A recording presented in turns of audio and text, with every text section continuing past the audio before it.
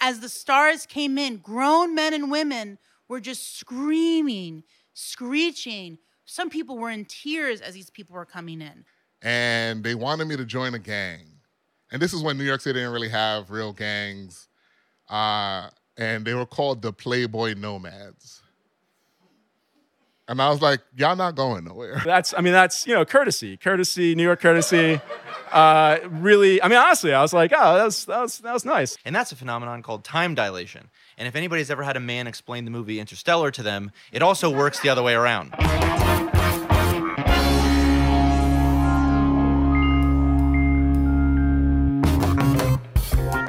It's FAQ NYC Presents, where the only podcast in the only city in the world breaks into its usual programming to bring you new, different limited series.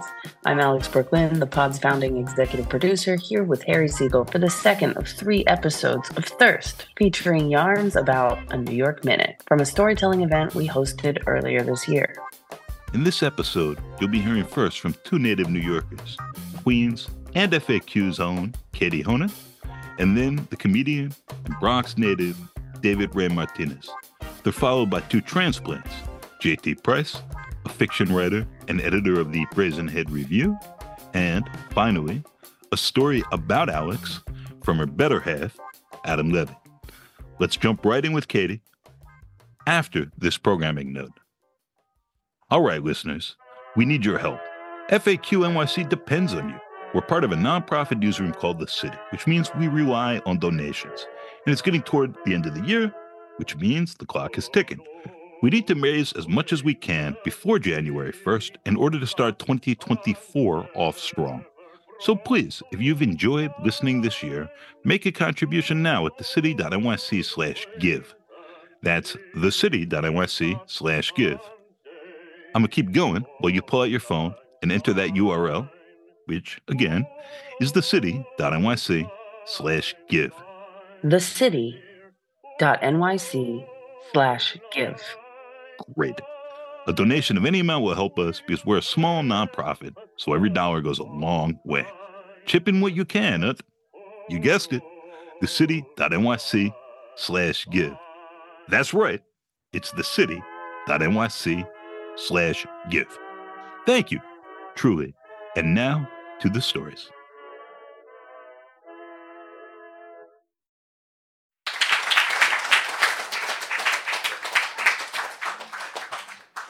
Katie Honan is Queens, is New York City, the whole thing, is a reporter, a citizen, a pretty fabulous person, a valued member of The City, the newsroom, and The City, the place, and she's got a story to tell.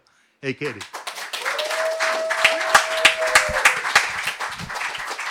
I'm not as tall. Let me help you out with this. Perfect. So I know Alex talked about crime and craziness and all that stuff, but I just, and Harry's intro of me, before I was any of those things, I was just a little girl in Queens who found herself to be really obsessed with the ABC soap opera All My Children, which filmed here in New York City, so it is relevant. I don't know if it's a New York Minute, but this is a little bit of a story about self-realization. So I started watching the show when I was like 8 years old. And a lot of people get into these soaps because their mom or their grandma watched. But for me, I just got into it randomly, which always really perplexed my mom. She was like, why is she so into the show? But it really consumed my life at 8 years old. I started watching in the summer, so then, of course, I had to watch when school started. I convinced my dad to tape it for me on the VCR. And then, of course, when I would get in trouble, they would say, we're not going to tape All My Children this week. And I would cry and cry until I realized I could just learn how to tape it myself by reading the VCR manual, which I did. I subscribed to Soap Opera Digest. I got my mom to do all this stuff for me. I actually joined the fan club, which consisted of a woman in New Jersey 4 times a year mailing, I don't know how many people were in the fan club, mailing a little manila envelope of photos from events they did at Blondie's bar up on the Upper West Side. I asked my mom at 10 years old if we can go to Blondie's. She said no. All of this stuff, it really became like an obsession for me. The characters, the people, the storylines, once we got the internet, I would run online to forums. You can get spoilers and all this kind of stuff. And obviously the peak of this was the Super Soap weekend, which was in Disney World. I asked my parents if we can go. They said absolutely not. But the second best thing was to go to the All My Children Fan Fest, which was held every year at the Marriott Marquis in Times Square. And my mom one day surprised me at the end of the school year. I just graduated the 8th grade. It was Labor Day weekend of this coming summer, right? So I was about to go into high school, and she surprised me with 2 tickets to this All My Children Fan Fest, and I was completely ecstatic. I was convinced that going to this would change my life. I would meet people. I would meet the stars. Maybe my dream was to be a writer for the soaps. I thought maybe they'd meet me and they'd want me to be a writer. Maybe I'd figure it out. I made my mom take me to Kings Plaza Mall to get an outfit for it. I was so excited. The day happens. My dad drives us in. He drops us off. We go up this glass elevator of the Marriott Marquis, and I'm so excited because I was truly convinced that this was going to be such a defining moment of my life, of meeting Haley and Mateo, Erica Kane, Brooke English, whoever I was going to meet. I knew this was going to change my life. We get to the big room, and we're seated, and I'm slowly realizing that everyone in that room was the absolute biggest fucking weirdo I'd ever seen in my life. As the stars came in, grown men and women were just screaming, screeching. Some people were in tears as these people were coming in. One guy at our table had what looked like a voodoo doll of Mateo, who's Mark Consuelos' character. Some guy had a scrapbook that I later realized looked like a manifesto for a mass shooter. It was just the biggest weirdos I'd ever met in my entire life. And of course, I mentioned this earlier. My mom was always a little uncomfortable about how much I was into the show because she didn't get it, and she was suffering through it. The food was horrible. We had to wait online to meet everybody. And at one point towards the end, I remember going to the bathroom. It was my first time at the hotel, and I went to the bathroom, and I was washing my hands, and I'm looking at myself in the mirror, and I'm thinking, I started high school in a couple days, and as I washed my hands, I'm like, you're here too. So, what does that make you in this grand theme? If this is if the guy next to you talking about these people like he was friends with them is weird, you're also weird. So we finished it out. We had bad, dry desserts, and we all got our pictures with our stars and everything. And I just remember going down the elevator with my mom, this beautiful glass elevator, and I said, Mom, can you never tell anybody ever that we did this? And without hesitation, she said, sure. And I really never told anybody for years that I did this. I kept watching the show. I will say I kept watching the show. And in some ways, Brooke English, who was a reporter in Pine Valley, Pennsylvania, inspired me to become the muckraking journalist that I like to think that I am. Although Brooke did go to jail to protect a source, I haven't yet. But that was me, and that was my New York story. It occurred to me today that I should probably finally admit to a room full of people that at 13, my mom spent money to be around a lot of freaks that for many years I was one of. So that is my New York Minute. Thank you.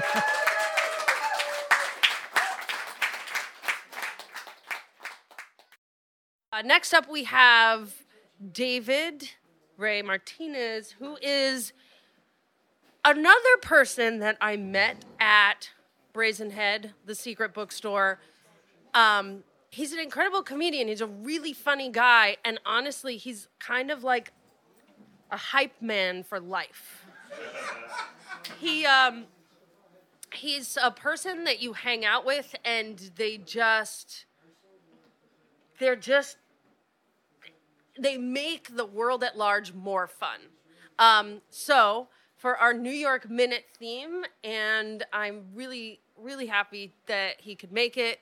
I don't know if you guys know this, but Harry and I kind of threw this together last minute because I was about to. Oh, no. I mean, it took a lot of arduous planning. But I'm really glad he could make it. David Ray Martinez.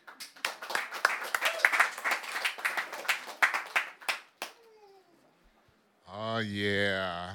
How y'all doing? Oh, New York Minute. So many minutes, especially when you're born here. Where do I start? It's a weird thing when you guys say New York Minute because my mother and father are from Panama, which means I'm from the Bronx. And it's weird growing up, especially back then in the 70s and 80s and 90s in the Bronx, because my mother and father were immigrants, and my mother's super Catholic. So all those things together just make a very paranoid household. And so since my mother and dad were immigrants and didn't have their papers, when people would knock on the door, my mother would be like, shh, turn off the TV, everything. Like, Ma, they would have already heard the TV and the washing machine going. Like, they know someone's home. But she would be like, don't answer the door, right? And very paranoid about everything. And it was just a weird, like I said, it was a weird time for me growing up as a little kid, worrying about, is someone going to take your mother away? Because she would always, she'd be like, don't talk to strangers because it could be somebody who knows somebody who's going to take your mommy away. Do you want that? Did you want that? Do you want them to take your mommy? I don't care if they take your daddy, but I don't want them to take me, okay? And I'd be like, got it. I don't want them to take you away either. And she was always reiterate that. And my mother she's still with us, is an amazing cook. When I say she could cook, she can cook. Like, people go, what's the best meal you've ever had? And I'm like, my mama.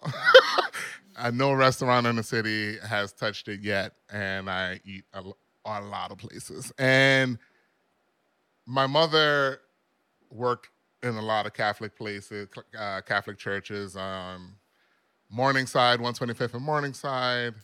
And at that place, they had a shelter also, and my mother would literally make me hand out like apple pies, the little apple pies, and be like, don't eat it. I'm like, Ma, come on. How do you want me to stay like a plus-size man, right? Like, she would give me these beautiful apple pies and be like, give it to the people who need it. I'm like, they don't need diabetes, Mom. And she would literally have me, give the people in the shelter apple pies and toothpaste and things like that. And she would make me work in the community constantly. And during that time, back in the early 90s, it was real rough out here. Your friends' moms and people were on crack and stuff. I mean, the first time I discovered drugs, I've never done drugs, but I've discovered drugs because me and my friend Anthony Stuyvesant, we were playing on his mother's table with G.I. Joes. I was Storm Shadow, his was Snake Eyes. And we didn't know we were playing inside aluminum foil, and there was a bunch of white powder. And we were just like, yeah, G.I. Joe, American hero. And his mother came in and said, what the fuck y'all doing in my shit? And we was just like, we playing G.I. Joes, we're having fun, we're playing G.I. Joes. She like, And then when I told my mother, she like, you never going over there again. Why? She give you coffee? I was like, nah, I don't think that was coffee. But my mother, she, like I said, she was a great cook, or is a great cook. She cooked for like Cardinal O'Connor, like any super Catholic person who would come into town, they would ask for my mother's food. And, she still like, in her head, she's still like, she's 82. She's like, I should sell cupcakes. Like, that's her big thing. If Starbucks can sell it for $4, I can sell it for $3. And I'm like, okay, Ma, I'm like, whatever you want to do, I'm behind you. But she was always a champion for me. Like, I got into a really, quote unquote, funny, not funny school, but, whatever, PS 31 in the Bronx. It was the castle in the Bronx. Huge castle on 144th Street in the Grand Concourse where all the special kids from the Bronx would go. And she was so proud of me. She was so happy that I went there. But she did let my brother pick out my clothes, and it was really bad. Because New York City kids are the most beautiful, abusive people. So since it's a smart school, and this is like 86, 87, and this is like Miami Vice time, so my brother bought me Puma sneakers and Lee jeans that are not in style anymore. And these kids are all in their Jordans and Nikes and sweatsuits and tracksuits.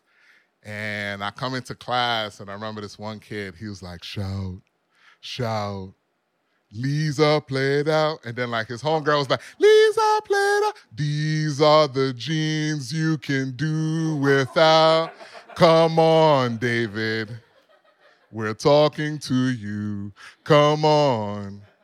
And in my mind, the teacher came in and said, do-doom, do-doom. But I know that didn't happen, but in my head, I feel like that's how it should have happened. And in this same school, we went to the next school, which was JHS 149, Clarkson in the Bronx also. And they wanted me to join a gang. And this is when New York City didn't really have real gangs. And they were called the Playboy Nomads. And I was like, y'all not going nowhere.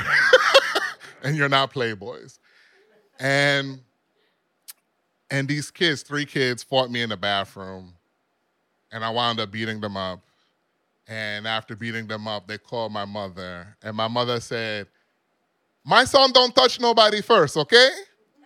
Did he touch them first? And they're like, we have 3 kids. One has a broken nose, one has a black eye, and the other one's stomach hurts.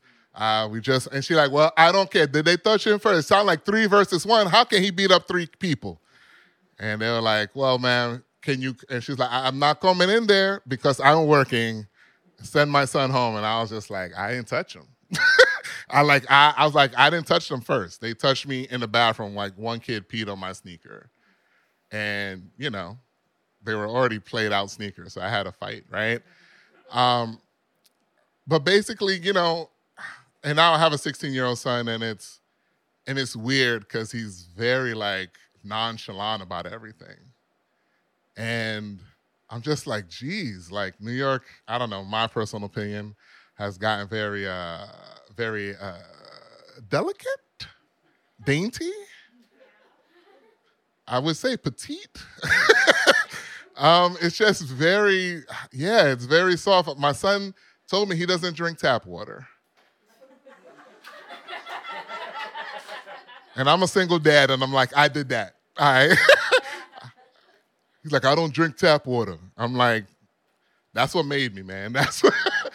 And I mean, I love this city so much. I live in Harlem. I'm trying to rebrand it as the Harlems. I'm going to talk to you because we need a rebrand. I need my property to go up. Oh, welcome to the Harlems, you know? Doesn't that sound good? You want to take the jitney to the Harlems? I mean, I don't know. This city has too many stories. I guess one last story. I've met a lot of famous people. I used to work at the Waldorf Astoria for 20 years, and I worked at the Mark Hotel for a couple of years. And at the Mark Hotel, you know, I fuck people's names. I don't give a fuck who you is. That's how I was raised. Everyone takes a dump. That's how my brother taught me. Everyone takes a dump. You treat everybody well. Everybody's a cool person. So I'm in an elevator with this guy, definitely has, like, Secret Service, and if you've ever been in the Mark, the elevators are very tiny. Like, literally, if they're too short, I'm rubbing my titties in their face. Like, it's a small elevator. So I'm in an elevator with the Secret Service and this old white gentleman. And I go, damn, brother, you looking sharp. You better go kill them ladies out there, brother. You know? And he laughs. He's like, thank you very much, sir. And then, like, I'm in the lobby, and everybody, you know, and I was like, yo, have a great day. And I pat him on the back, and Secret Service is like, whatever. They know I don't give a fuck. So they go on about the day, and they're like, David, you know who you patting on the back? I'm like, nah, some old white dude. I call everybody brother. He's like, you know that's Prince Philip, right? I'm like, Prince Philip who? Because we had princesses and princes and sheiks.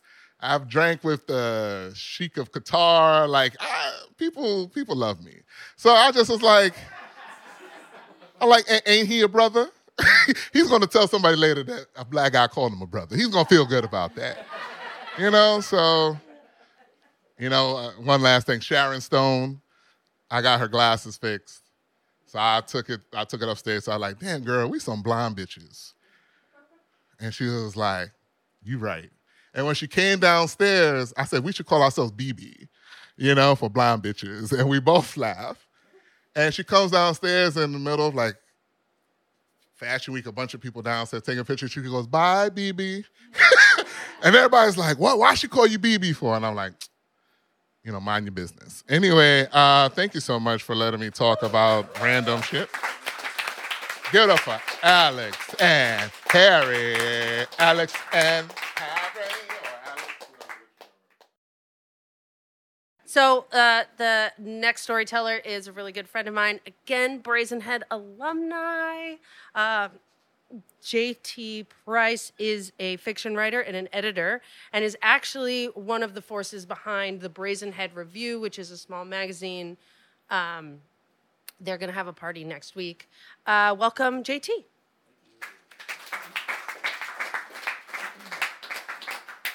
Thanks, Alex and Harry and all y'all for being here. And Brazen Head Review next Saturday, Black Spring Books, 8 p.m. I'm sure you'll all be there. But yeah, come on out. This is a story about New York courtesy, I guess. I'm at New York 3 or 4 minutes of my life. But because I'm a fiction writer, I'm going to include a prologue and epilogue brief. So this is about a year ago, and my birthday is, I'm a Leo, so late August. On the night of my birthday, I'd been going out. I'd been going out a lot last year, like maybe 3-4 nights a week, sometimes longer, sometimes more, up, pretty late. And thank you. And so I, just kind of accustomed to talking to people at all hours, very kind of inured to it. On my birthday, I was at a bar on Smith Street, and there was a huge wedding party there. I was with a bunch of writers. It's probably 3 in the morning, 4 in the morning. Before 4, I guess 4 is when it closed. And at some point, the wedding party clears out. It's just us. It's like, 12 people left. And I noticed there's a $100 bill on the floor. And I was like, oh. And I picked it up, and there was a very brief moment. I was like, I should give it to, the bar. That'd be nice. So this was my birthday. It's my birthday. So pocketed it. And then over the course of like the next, I had this $100 bill in my wallet and not much else, maybe, I don't know, $20 or something. And over the next week, I was like, I showed a few friends, like, hey, $100 bill in my, and this is unusual for me, obviously. That's why I was calling attention to it.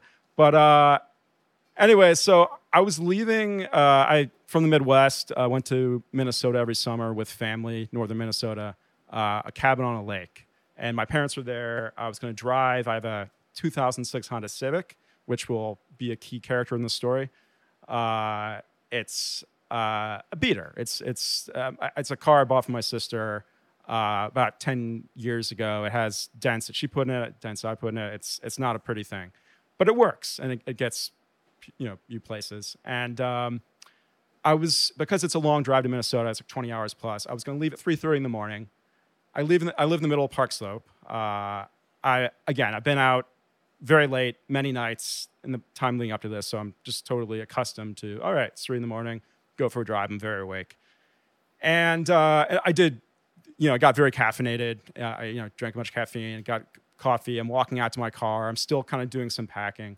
And I noticed on the corner, there were 3 kids. Again, middle of Park Slope. I'm not thinking much about it. I just basically like humming to myself, like I'm in my own little musical.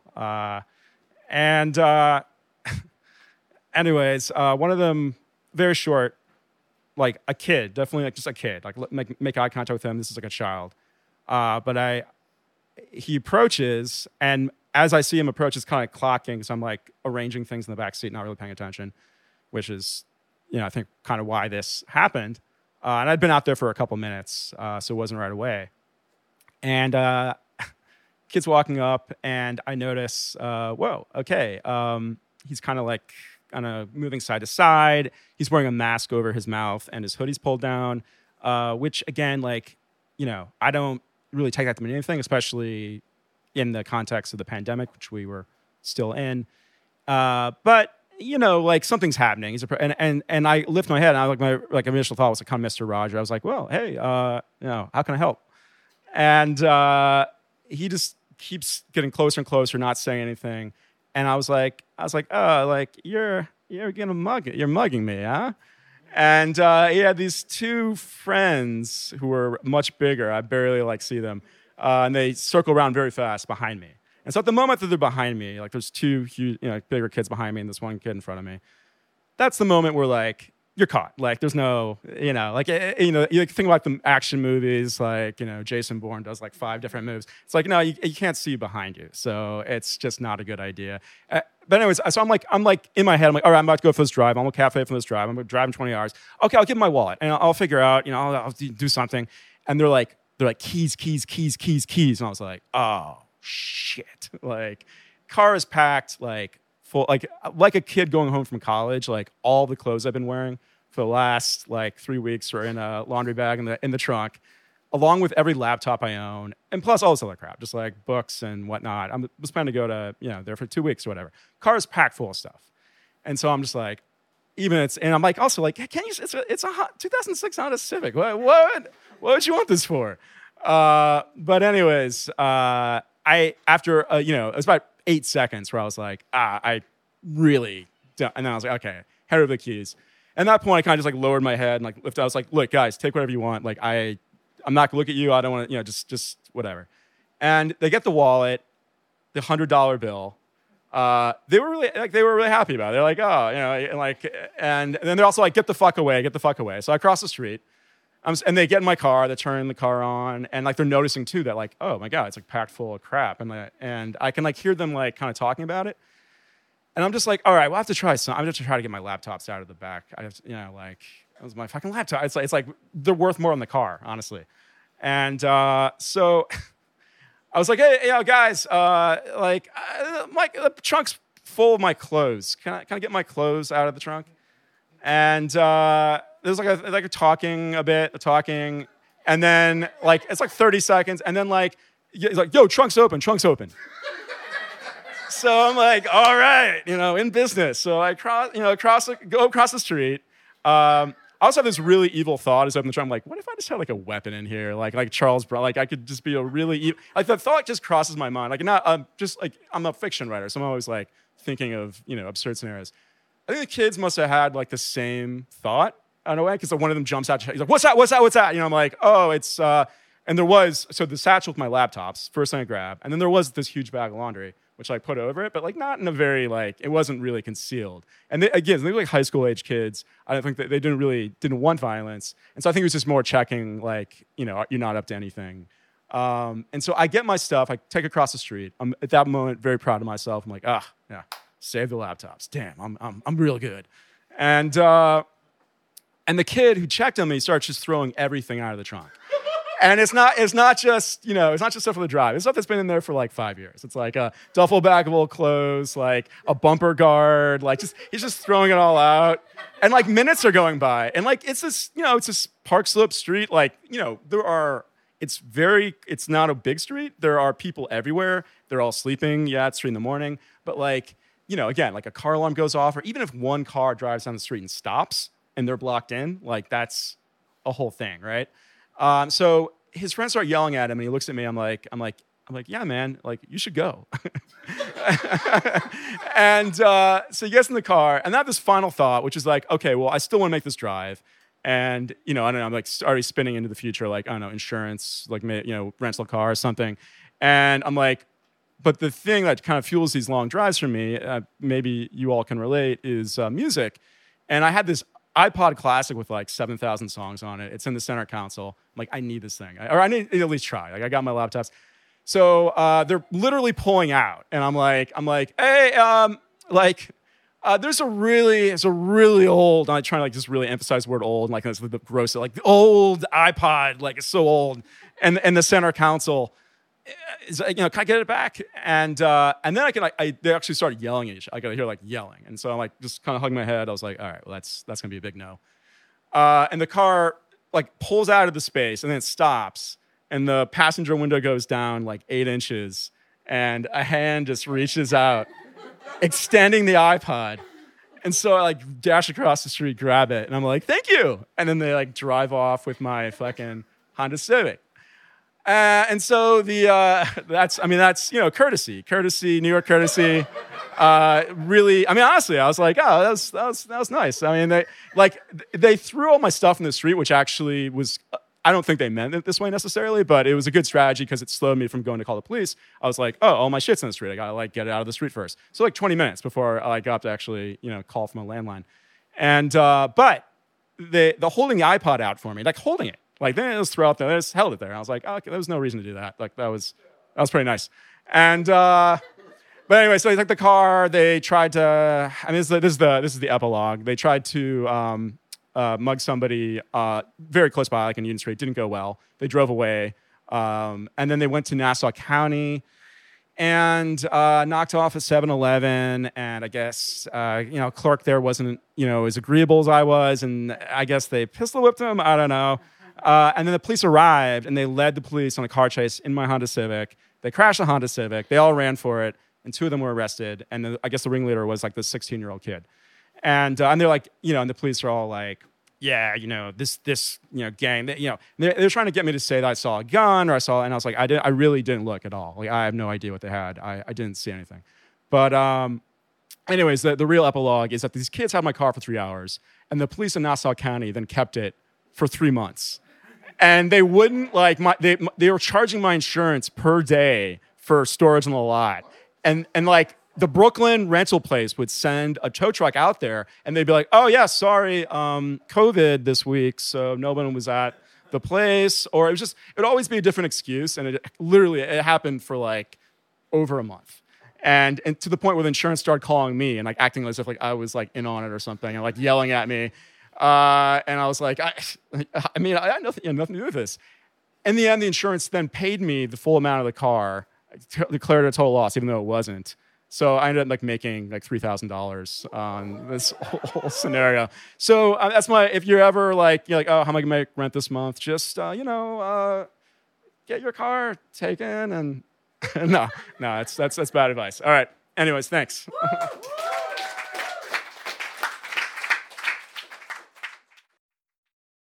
Adam Levy has worked with computers for 15 years, and he has been storytelling with the Salon Thirst since 2019. And since splitting his time in Paris, he's also known to throw a few tales with the show Paris Lit Up, which is a storytelling salon we both go to over there. This is my partner in crime, Adam Levy. There's a lot of people here. Hi, my name is Adam. Not everybody is going to come mysteriously from back there. Is there I can do this part. Yeah, I know. There's only one of me. Okay. Just completely vaporize all the energy in the room. Hi. Hey. Annie, thanks for hosting. The city, thanks for sponsoring. It's nice to meet everybody.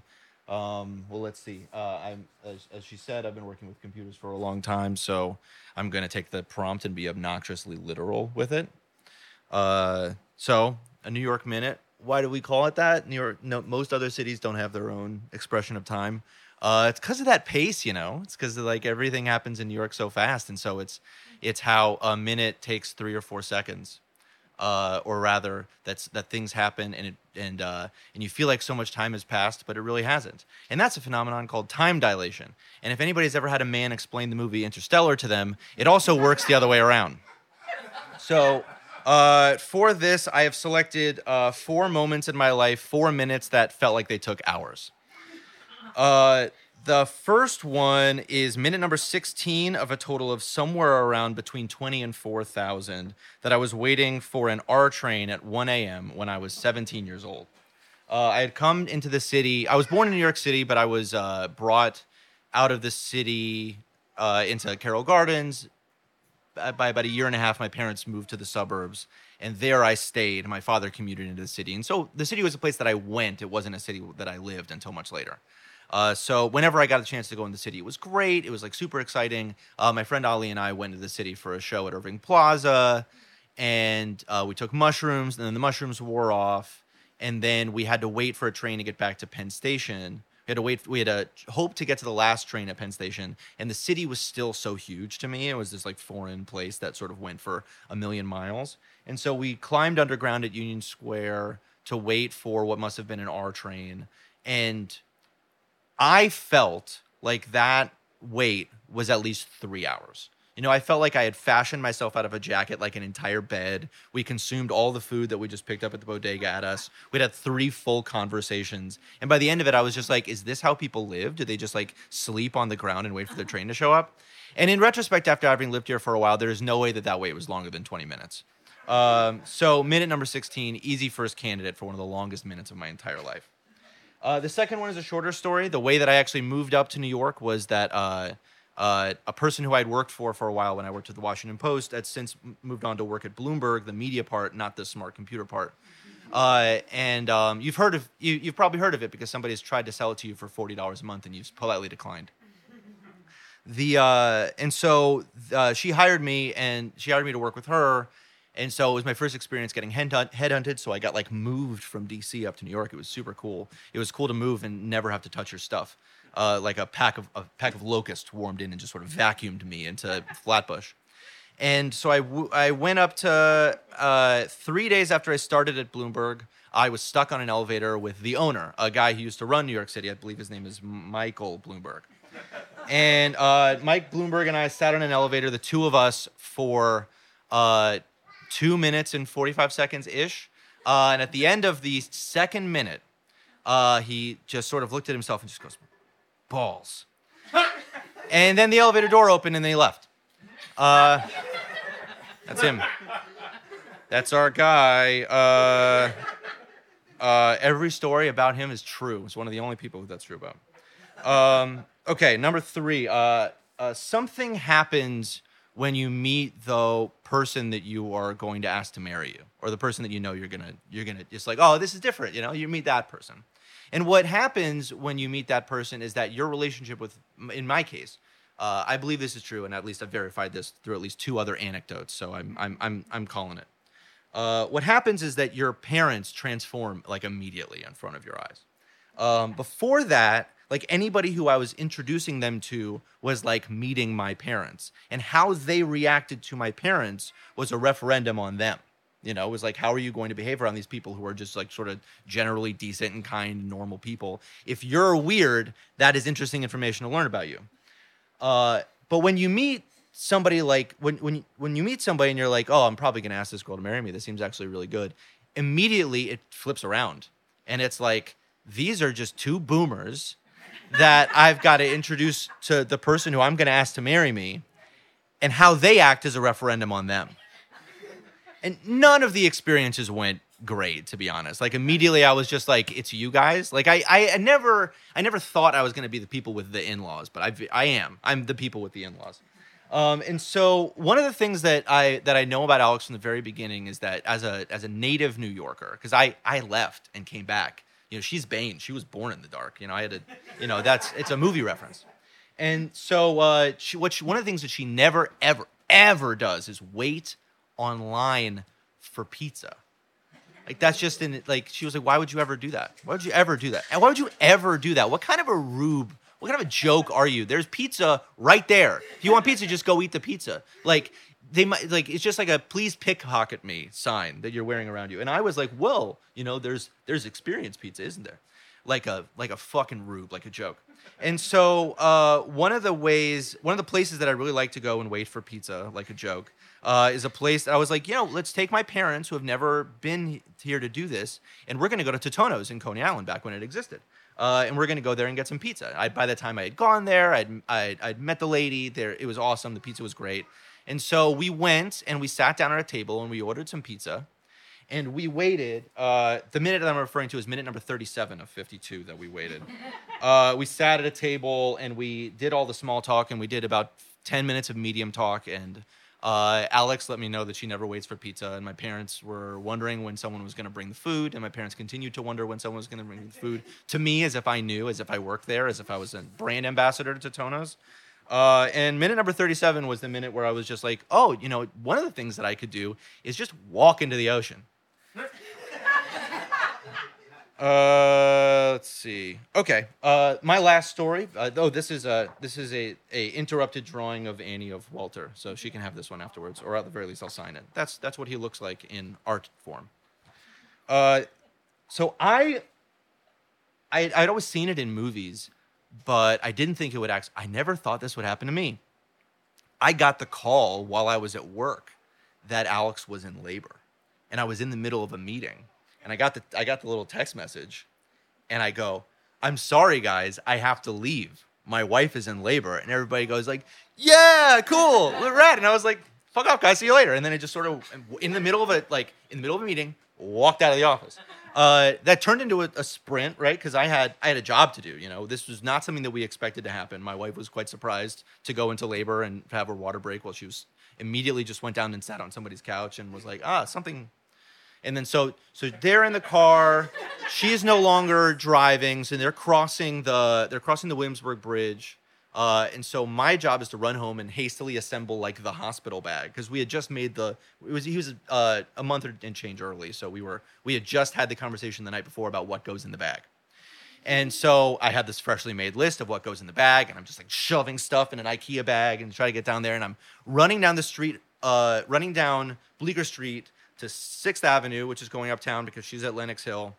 And minute number 3 that I waited to catch a cab was the longest minute of my entire life. Thank you very much.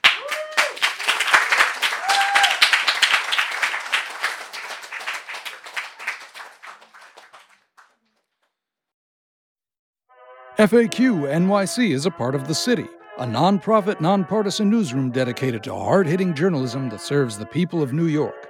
If you like what you're hearing, the best way to support our work is by setting up a monthly recurring donation at thecity.nyc/give. If you already make a monthly donation and want to add a special one-time gift, you can also do that at thecity.nyc/give. FAQ NYC also receives support from P&T Knitwear, an independent bookstore, cafe, and event space on Manhattan's Lower East Side with a podcast studio that can be freely reserved for community use.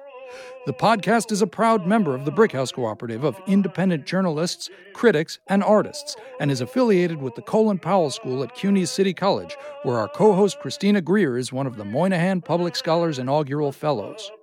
Our hosts for this episode were Alex Brooklyn and Harry Siegel, who's also our executive producer. And I'm our engineer, Adam Chimera.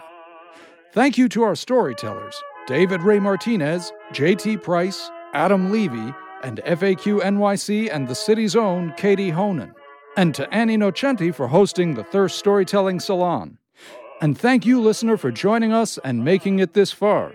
Be kind, be cool, and we'll be back soon with more.